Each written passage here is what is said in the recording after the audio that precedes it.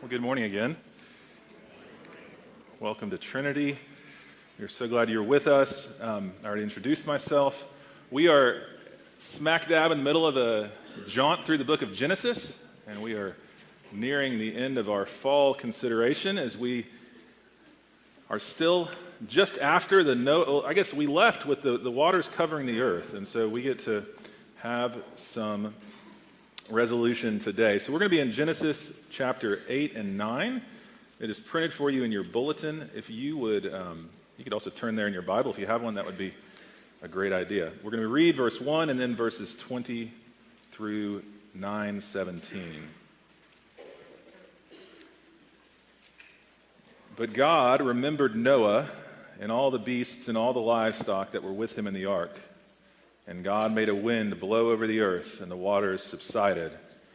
And there's a lot of description of that, and some doves, and some instructions to leave. And then jumping down to verse 20.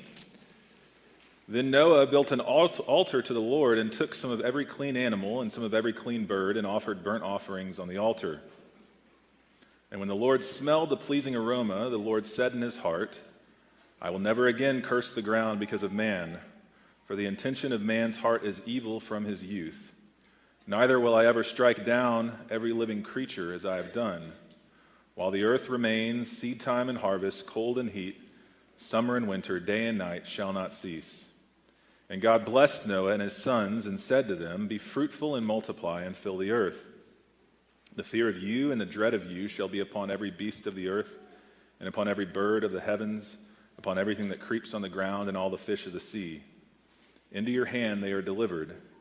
Every moving thing that lives shall be for food. And as I gave you the green plants, I give you everything. But you shall not eat flesh with its life, that is, its blood.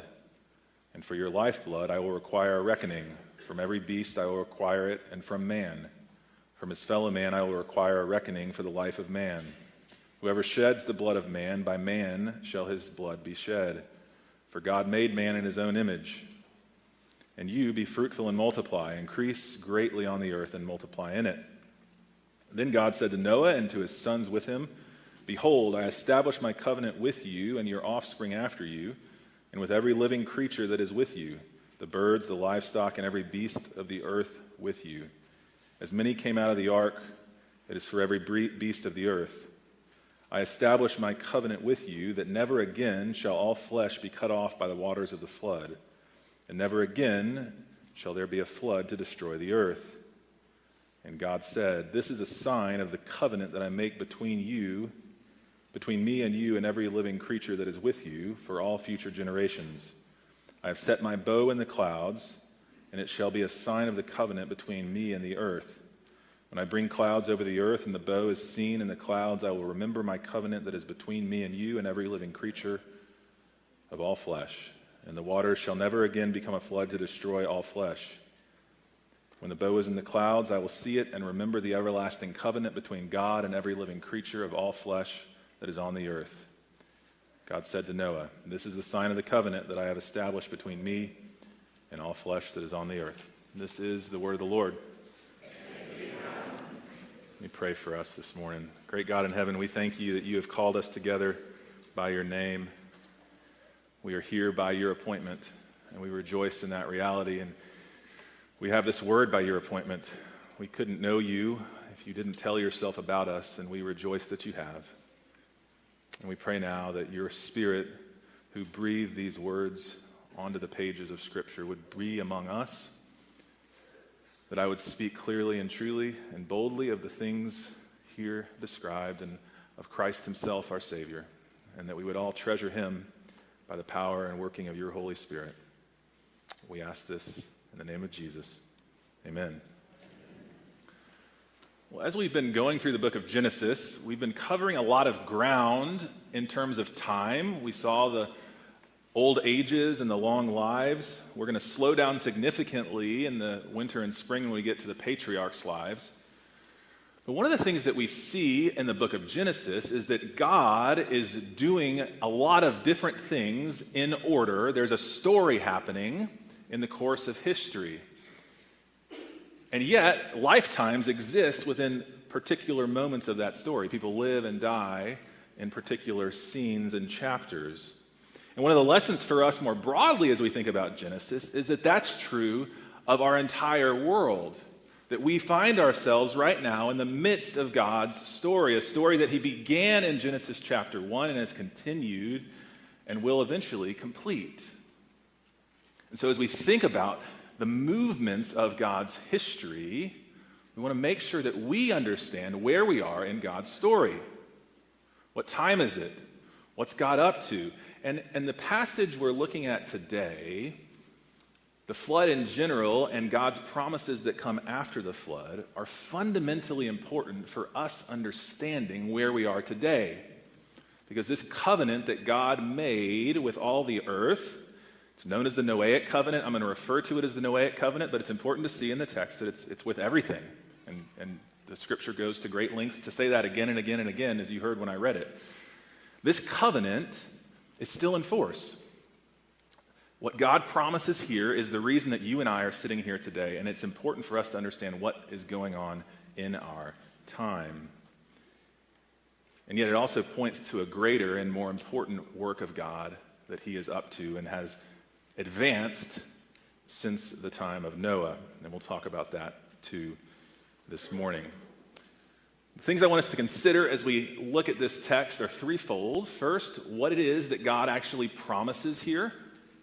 Second, why he promises those things. And then third, how we should respond to that reality. So hopefully fairly simple. What is it that God's promising? Why is he doing it? And how should we respond? Well, what's God promising here to the earth in Noah's hearing? He and his sons are here to listen to this. Well, we can see the core of what we call the Noahic covenant in verse 11 of chapter 9. God says, I will establish my covenant with you, that never again shall all flesh be cut off by the waters of the flood, and never again shall there be a flood to destroy the earth. He says something very similar in verse 15 of chapter 9. And the basic import is this. There was just a big flood, a worldwide flood. Everybody died but y'all. I'm not going to do that again. That's God's promise after the flood is over. And as he recreates the world in effect, and there's tons of connections that you can probably hear even between Genesis 1 and the initial creation, right? He is reestablishing the order of creation, both in the natural world and in the community of men. The seasons and the natural rhythms of nature are reestablished. Animals are put in their place. They're going to fear man now. And there's law and justice established, especially concerning murder. But one thing to notice as we look at this, and if you had time to look at Genesis 1 and Genesis 9 side by side, it's important to see that we are not back in the Garden of Eden, nor are we in the new heavens and new earth that we are looking for. This covenant and this promise and what God sets up is stable, but it's not final. And that's important for us to see as we consider this text. The restored order is not the same as Eden, and it's not what we're going for. The dominion over creation, over the animals, is described differently. Now it's based on fear. The animals are going to be afraid of us. And there's justice, yes, and that's important. But there's justice in the context of murder. This is a setup by God, not in a bad way. This is God setting up a system where sinners are going to be hanging out. He's creating stability for sinners. It's a provisional arrangement. And that provisional arrangement is made very clear in this little window we get into God's deliberations at the end of chapter 8, which is the first piece of our text. Noah emerges from the ark. He offers a sacrifice that's pleasing to God. And in response to that, God's going to make a promise not to destroy the world again with a flood. But why? Why is God saying he's not going to do it? And this is fascinating and really important for us to look at. Look at verse 21 of chapter 8, okay? And when the Lord smelled the pleasing aroma, the Lord said in his heart, I really like that sacrifice, I won't do it again. Is that what he says? No, it's not what he says. The Lord smelled the pleasing aroma, and the Lord said in his heart, I will never again curse the ground because of man, for the intention of man's heart is evil from his youth. neither will I ever strike down every living creature as I have done. And do you catch God's reasoning? Why is he making this promise? Why is he saying, I'm not going to repeat the flood again? Because the intention of man's heart is evil from his youth. That's not what we expected. God is promising never again to destroy the world with a flood because we're sinners. And it's deep down. And it starts early. This calls us back to chapter 6, which we looked at last week. And if you have your Bible, you can turn there to verses 5 and 8. And similarly, we get a vision into God's deliberations, as it were. And we see in verse 5 of chapter 6, the Lord saw that the wickedness of man was great in the earth, and that every intention of the thoughts of his heart were only evil continually. Similar language there. And the Lord regretted that he had made the man on the earth, and it grieved him to the heart. So the Lord said, I will blot out man, whom I have created. So the intention of man's heart is evil. That's the reason God sent the flood. And that's the reason God promises never to send the flood again. What's going on? Y'all see that? Hopefully that tension is clear.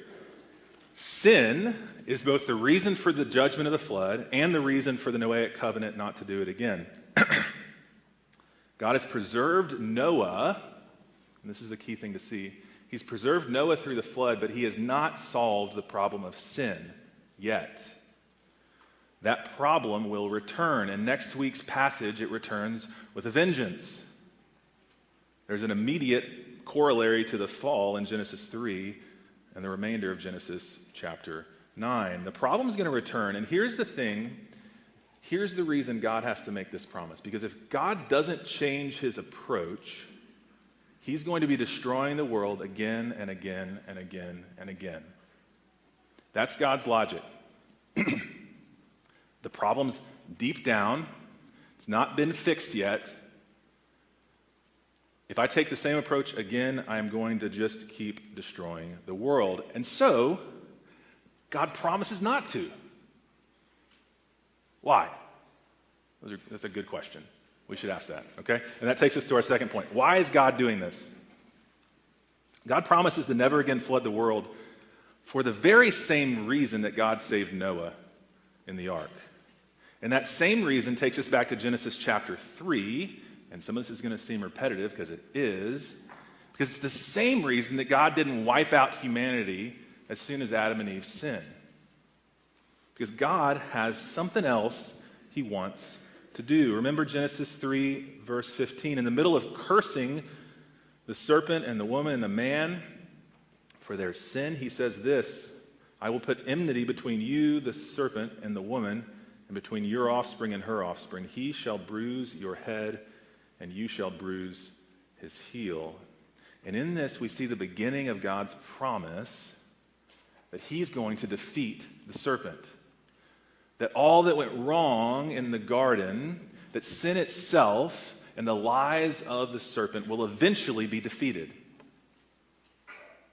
And he's going to do it through a son of Eve who's going to crush the head of the serpent. The line can't be cut off because from that line will come the one who will have victory. This is why God preserves Noah in the flood. And this is why he makes this promise not to flood the world again. Because God's got other stuff he wants to do.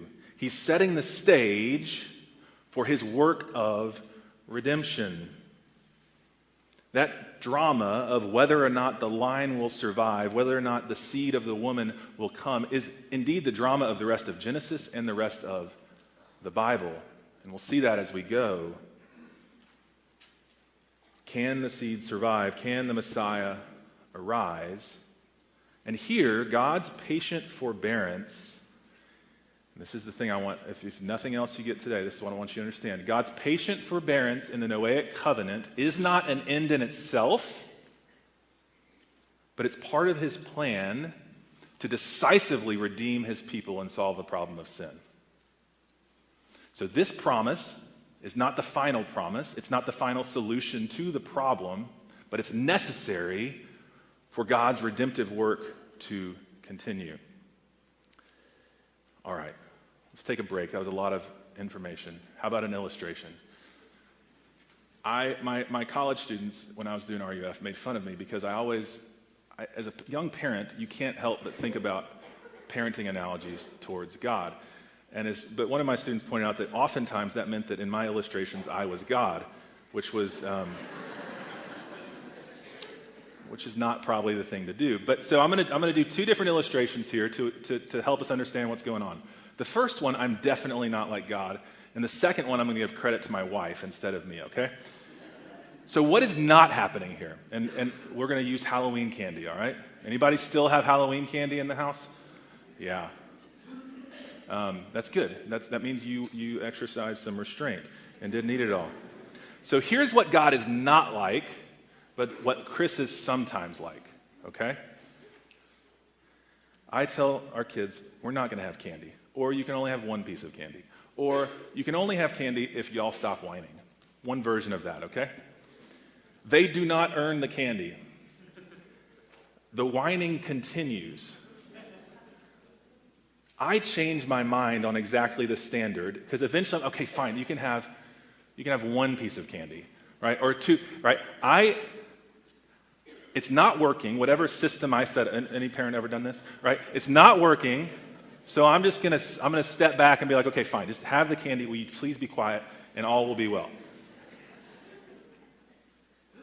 That's not what God's doing here, and it's important for us to see that.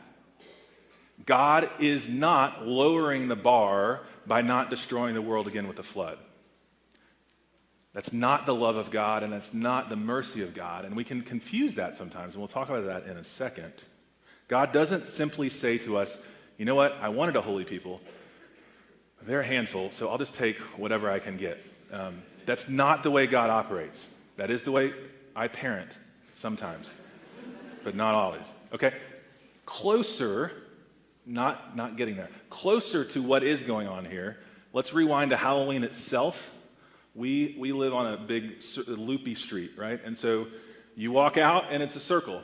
And it's about 2 miles around, which means that halfway through, you are a mile away from your house. And the only way to get back to your house is to walk a mile back to your house. Okay? Children are beginning to fall apart. They need sleep because they're tired. Kristen wisely thinks, you know what we ought to do for them? We ought to give them some candy so that they can make it back to the house so that they can go to sleep, right? That's wise parenting, right? Because that sugar will eventually be... What do our kids need when they're a mile away from the house at 7 o'clock at night on Halloween? They need to go to bed, right? That is effectively their salvation. But we got to get them home. And so we establish certain situations that are going to get us to that point. Okay? That's the analogy. It breaks down in lots of ways, but you got the idea. God is much closer to that than to me just giving in and being like, fine, just be quiet and eat some candy. That's important for us to see. Y'all see that? Okay. So the promises of God here in Genesis 8 and 9 are not for redemption itself, but for the conditions into which redemption will happen. They're getting us home to our real salvation.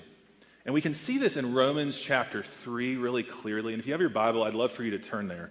Romans 3. It's such good... I was debating what to read. I'm going to read 3:21 to 26 because it's hard not to read it when it's in front of me. Okay, but the key things are going to be in verses 25 and 26. So Romans 3:21 to 26. But now the righteousness of God has been manifested apart from the law, although the law and the prophets bear witness to it, the righteousness of God through faith in Jesus Christ for all who believe. For there is no distinction, for all have sinned and fall short of the glory of God and are justified by his grace as a gift, through the redemption that is in Christ Jesus. Christ Jesus, whom God put forward as a propitiation by his blood to be received by faith. This was, here, pay attention here, this was to show God's righteousness, because in his divine forbearance he had passed over former sins. It was to show his righteousness at the present time, so that he might be just and the justifier of the one who has faith in Jesus. Two things I want us to see there. Paul's describing the time between, really, Genesis 3, but let's go with Noah for a second, and Christ. And that's described as a time of divine forbearance in which he passed over sins. That's what God is doing in the Noahic covenant. He is being forbearing. He is demonstrating his forbearance so that he could send his son to die and rise and merit our salvation. So that, I just said that again, but right, to show his righteousness at the present time so that he might be just and the justifier of the one who has faith in Jesus. This is a second theme of Genesis and the Bible itself. Is the seed going to survive? That's one question. Second big question, God is just, but he's also making promises of mercy. How is that going to work without God being like Chris and just being like, whatever, have the candy? How is that going to work? And the answer is that the seed is going to come. The answer that we see in the Noahic covenant actually is a picture of how that ultimately will come. It will come true because Jesus Christ will come and satisfy God's justice and make a way for his mercy. And God is forbearing until Christ comes and accomplishes that work. And he still is patient and forbearing until he has gathered his people to himself. There is a patience in God's story so that redemption can play out. And in the way God makes this promise to Noah and to the earth, we see a picture of how that ultimate promise is going to play out. This is not a promise for salvation, and yet it is gracious, and I want us to make sure we see that. How is God going to restrain from judging the world with a flood again? It's not because of Noah's sacrifice. It's because he said he would. He makes an unconditional promise to sinners, and it's upheld by God himself. That's how God restrains himself from judging the world. And that's how God ultimately saves us. The story of Scripture, this third theme, I didn't plan to say this, but if you look at it, right, it is more and more and more God taking things into his own hands and making it happen until we get to the very end and Christ comes and saves us. We are the beneficiaries of promises made graciously to us that we do not deserve, promises secured ultimately by God himself and his word. This is our only hope in preservation, and it's also our only hope in redemption. And it's the reality that we have in Jesus. God can be just and merciful, and he can do that because he sent his son to die for you. And he rose for you, and you are united to him if you put your faith in him, and his reward can be yours. We go to heaven, we are rewarded not because you are good, brothers and sisters, but because he is good. That's it. That's the way God solves this problem. And he makes this promise to Noah, right, so that that story can play out. All right. Last point, which has 4 points, but it's going to be quick, I promise. How should we respond to these things? What do we do with the forbearance and patience of God? Because I don't want us just to totally fast forward to the gospel. We're at the gospel, we're there. But what do we make of God's patience and forbearance that are so magnificently on display in these promises? As sinners, there are hazards to us in these things that I want to speak into, and then we'll be done. The hazards are these. Well, I'll summarize them in this way. In one way or another, they are forgetting that there is more to the story than God's forbearance here and now. We are tempted in various ways to think this is what we got. And let's look at that. 4 things I want to encourage you to do in light of God's forbearance. Repent, rest, imitate, and hope. These are going to be very quick. Repent, rest, imitate, and hope. First, God's forbearance exists for the opportunity that you have to repent from your sins and put your trust in Jesus Christ. And there are people in this room today, and I'm so glad you are here, who haven't done that. And you need to do that. You need to hear that. In Romans chapter 2, Paul says this, "Do you presume on the riches of his kindness and forbearance and patience, not knowing that God's kindness is meant to lead you to repentance. This time, this promise of God not to flood the world again, exists so that we might repent and put our faith in Jesus Christ. If you haven't done that, that is the urgent task of the moment. That is the reason that God has made this promise. That is the reason that this world exists and the reason the sun came up this morning and will go down tonight, to give you that moment. Do not tarry. If you want to get really intense, go look at 2 Peter chapter 3, which I was tempted to read all of, but it was a 4-point third point, so I didn't think I could do that. 2 Peter 3 specifically takes the flood in Noah and connects it to the final judgment. It says, look, there's not going to be another flood, but there is going to be fire. The world will be destroyed, and it will come like the days of Noah. So don't presume on the kindness of God. We can do that. Repent. Second, rest. If you are in Christ, hallelujah, rest in the surety that he has obtained for you. The same word that secures our existence now under the Noahic covenant secures your salvation in Jesus Christ. And this is what's, if we look in the Bible, the prophets do this a few times, and Jeremiah 33 is a really neat place where it happens.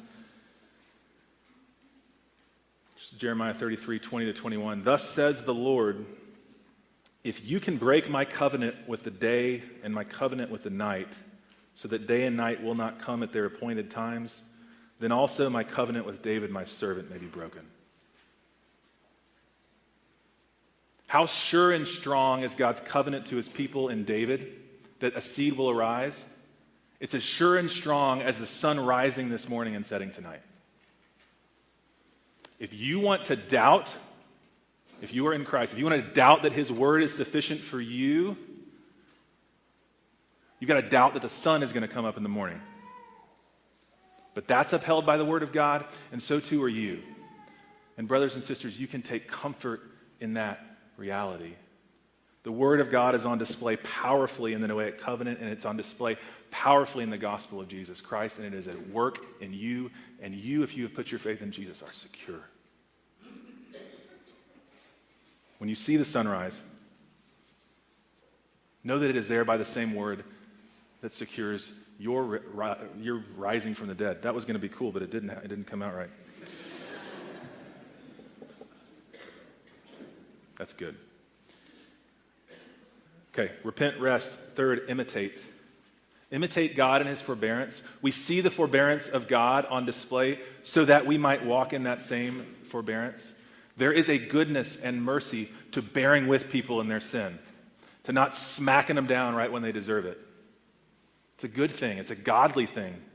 We're called to it. Perfect justice is coming, but it's not here yet. In the meantime, we're called to live with the forbearance and patience that God displays in this covenant. Beloved, never avenge yourselves, Paul says in Romans 12. Leave it to the wrath of God, for it is written, vengeance is mine, I will repay, says the Lord. To the contrary, if your enemy is hungry, feed him. If he's thirsty, give him something to drink, for by so doing you will heap burning coals on his head.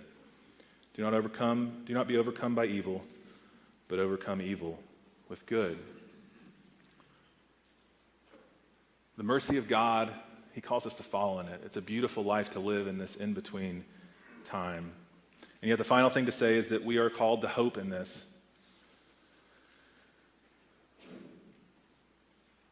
The Noahic covenant preserves us, but it preserves us for something else.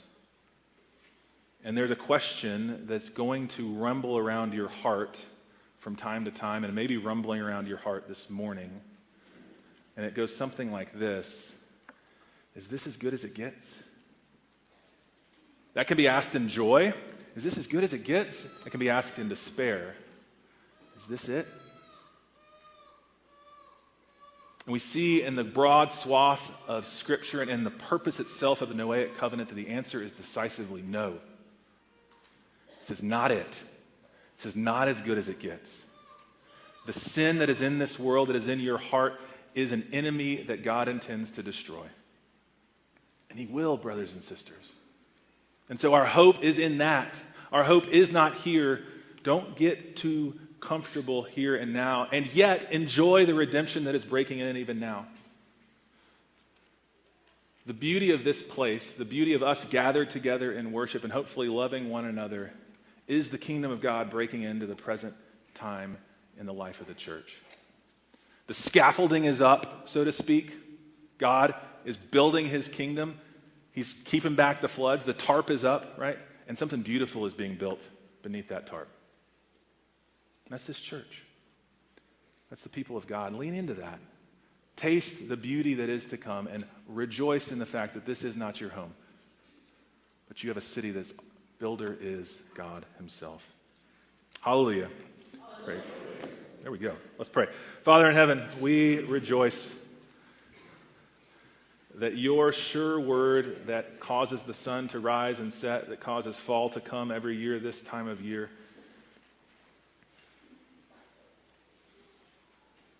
has spoken good news to our souls.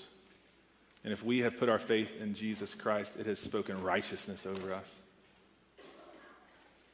Would you help us to know what time it is and to rest secure in your word, to look forward in hope, and to live in the way of Jesus now, bearing with one another in love, loving our enemies even, secure in the hope that is set before us.